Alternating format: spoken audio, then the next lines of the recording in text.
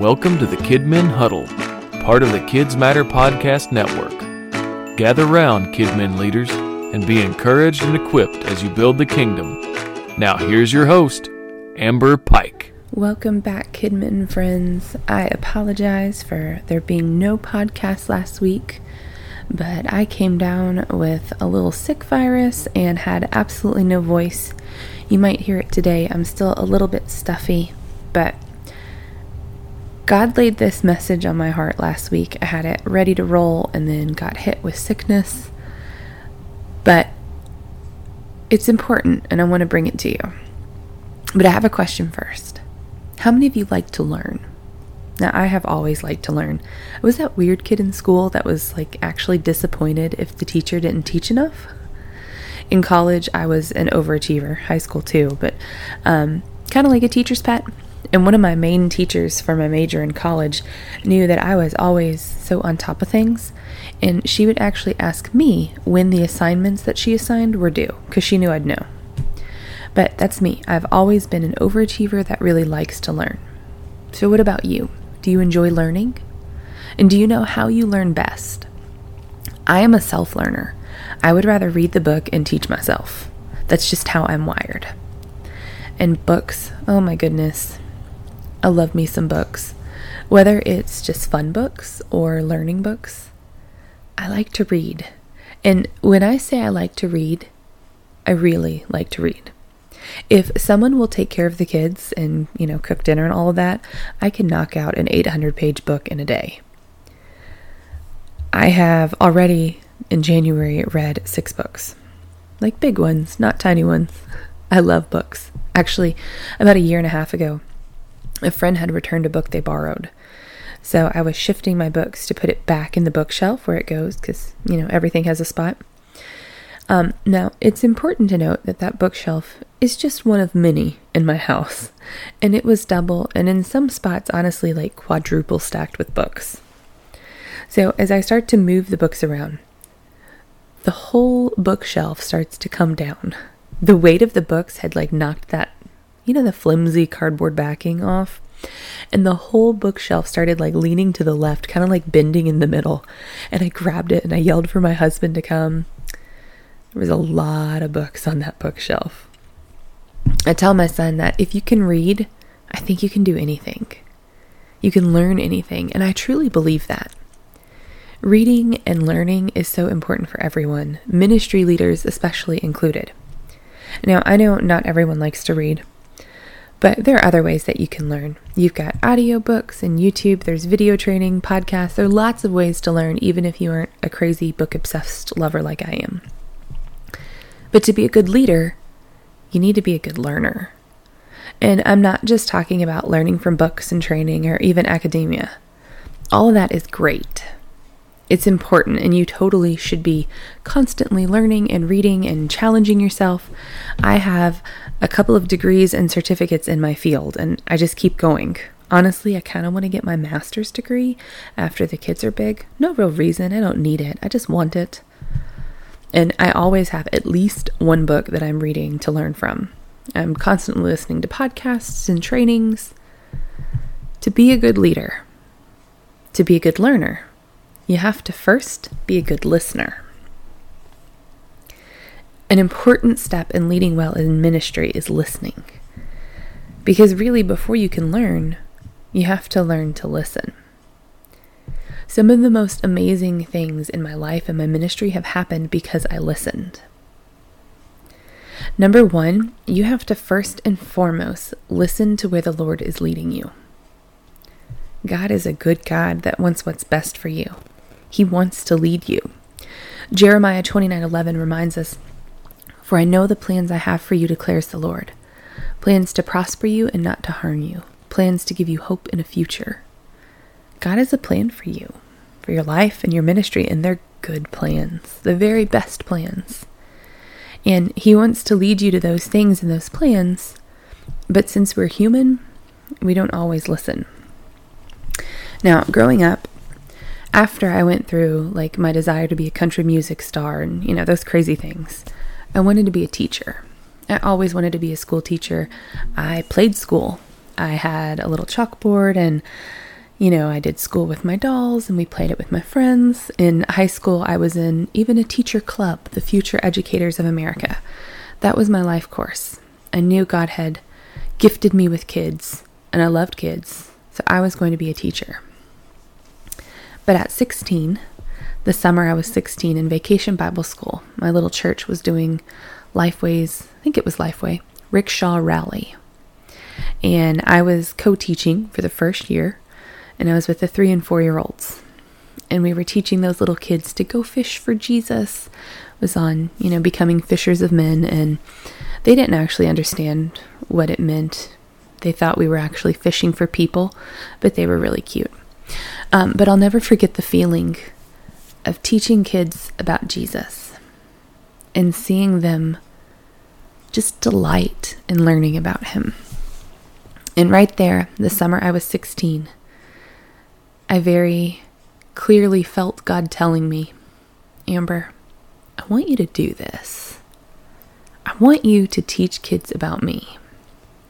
I actually have a picture of me with those kids that week, and that's one of my very treasured possessions because it was a big, important week. I felt God telling me something life-changing. So in true Amber fashion, I'm like, yes, God, totally. And this works perfectly because since I'm going to be a teacher, I can do that on the weekends and I'll have my summer off for VBS. Awesome plan, God. Glad we worked this out. So I continue finishing high school. I go to college, declare my major as elementary education. Still going on the plan that I created with the calling God gave me. Thankfully, it didn't take me very long to wise up. About a month in college, I was in a elementary education biology class, and I realized this is not what I'm supposed to do. I'm not supposed to be a teacher, even though that is what I have wanted my entire life almost. God's calling me to go into the ministry, full-time, not part-time. Now, was there anything wrong with my desire to be a school teacher? Absolutely not. Was that profession one that wouldn't honor God? No. There are plenty of people God calls to be teachers. But that wasn't what was best for me. It wasn't what God had planned for me. And I'm so thankful that I wised up and I listened to his leading. And I truly believe that where I am today is the very best for my life. Honestly, it is more than I could ever imagine. And I'm so thankful that I finally wised up and listened to him. And I listened when he told me after 7 years it was time to leave my first church and to go where I am today. I listened when God told me to step out in faith and take on a job that I had no clue how to do.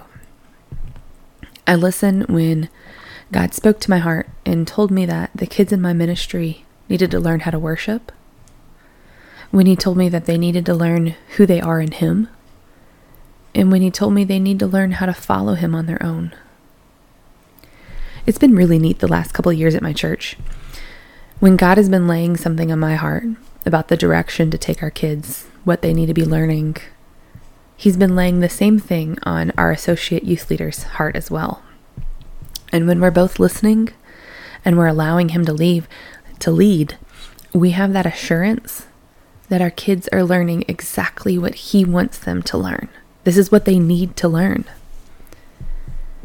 God's going to speak to you to lead you.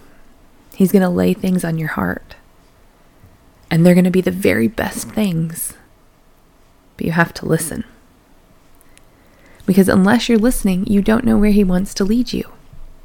And where he leads is where you want to go. He is the good shepherd, and we want to follow the shepherd. Not go in our own way and just make sure he's cool with it. In case you didn't catch it from the first story, I'm kind of guilty of doing that. And thankfully, so far in my life, everything has honestly worked out really well, despite me not letting him fully lead as he should. But I'm really working on being intentional about letting him lead. There's a book that I read in a book club A Praying Life by Paul Miller. This is a great book on prayer. But in one section, he's talking about letting the Lord lead, and he describes it like this. He and his wife had decided to buy a lake house. They picked out the house. They knew they wanted the house. They had plans to buy this house. Then they went to God and kind of God, this is your plan for us, right? Because with this lake house, we could do this, this, this, and this. Do you let the Lord lead like that in your life? I kind of do. I kind of make my plans and like, God, I need you to confirm this. This is an awesome opportunity, right? This is what you planned, right? Because how else could it be? But we need to let God truly lead. Don't just give God those few seconds of prayer asking for his blessing on what you already want to do. Let God lead and listen. Then after you spend time listening to the Lord's leading, number 2, it's time to learn. Spend time learning how to do whatever it is God wants you to do. Read those books, listen to the podcasts, learn from other people who have been doing what you need to do or want to do. But as much as I'm a proponent of learning, especially learning from books, so much of learning is on-the-job training. You learn from doing. Now, that's actually one of the main learning types. Kinesthetic learners, they learn best by touch. The things they can hold in their hands and do. But I think everyone, no matter your learning type, learns by doing. So let's say God asks you to go out of your comfort zone in the middle of a pandemic. And VBS needs to go completely virtual. Well, you're going to learn really quickly what works and what doesn't work creating virtual content. But in order to really learn from it, you need to be constantly evaluating what went well, what didn't go so well, what could you have done differently. Are there new products or resources or procedures that might make things better? Ask your volunteers and other leaders what they think needs improving or what went really well. But you aren't just evaluating and taking notes. You need to do something with those evaluations. Each year during VBS, I start my note page for the next year. Like while VBS is going on, I've got my notes for the following year and I just keep adding to them. It's a handwritten page of notes and thoughts. I keep it with me. I jot it down as they come to mind and, like later I'll go back and organize them and make them legible. But I'll write things like, man, the kids really loved having little mini donuts as a snack. You should do this again next year. And I make sure that they have donuts every year. One year I had a note that the online registration form, I left something out. So I made sure to make a note, don't do this again because it made registration a lot harder. Evaluating, it's key to learning. We shouldn't settle for good enough or, well, that'll do. In ministry, in life, we should be always striving for the best. Learn from your experiences, both the good and the not so good. And number 3, after you've listened to the Lord, after you've done some learning, you've either spent time learning from a leader or learning from experiences, then it's time to lead. Being a leader takes work. If you're called into children's ministry, you're gifted with children, you might not have any problem leading kids. You can go and you can teach the lessons, you can make them fun, you've got the crazy outfits. You might be able to turn anything into an object lesson. But can you lead? This is where I found myself at a few years back.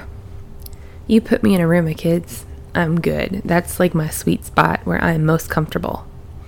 And having always been in a smaller church setting, I've not really had a team. I was the team. At my previous church, there were times when I was the only Sunday school teacher there, like no team at all. But when my position changed at my current church, I was suddenly over other employees. And I had to learn to lead others. And as I've learned to lead others in the last few years, and it's that on-the-job training, there's one key thing that I've learned that I need to do. Listen. Because I'm a better leader when I listen. When I listen to what God's teaching me, and where He's leading me, I lead my team better. When I listen to my team, truly listen to what they're saying, listening to their lives, I lead better because I love better.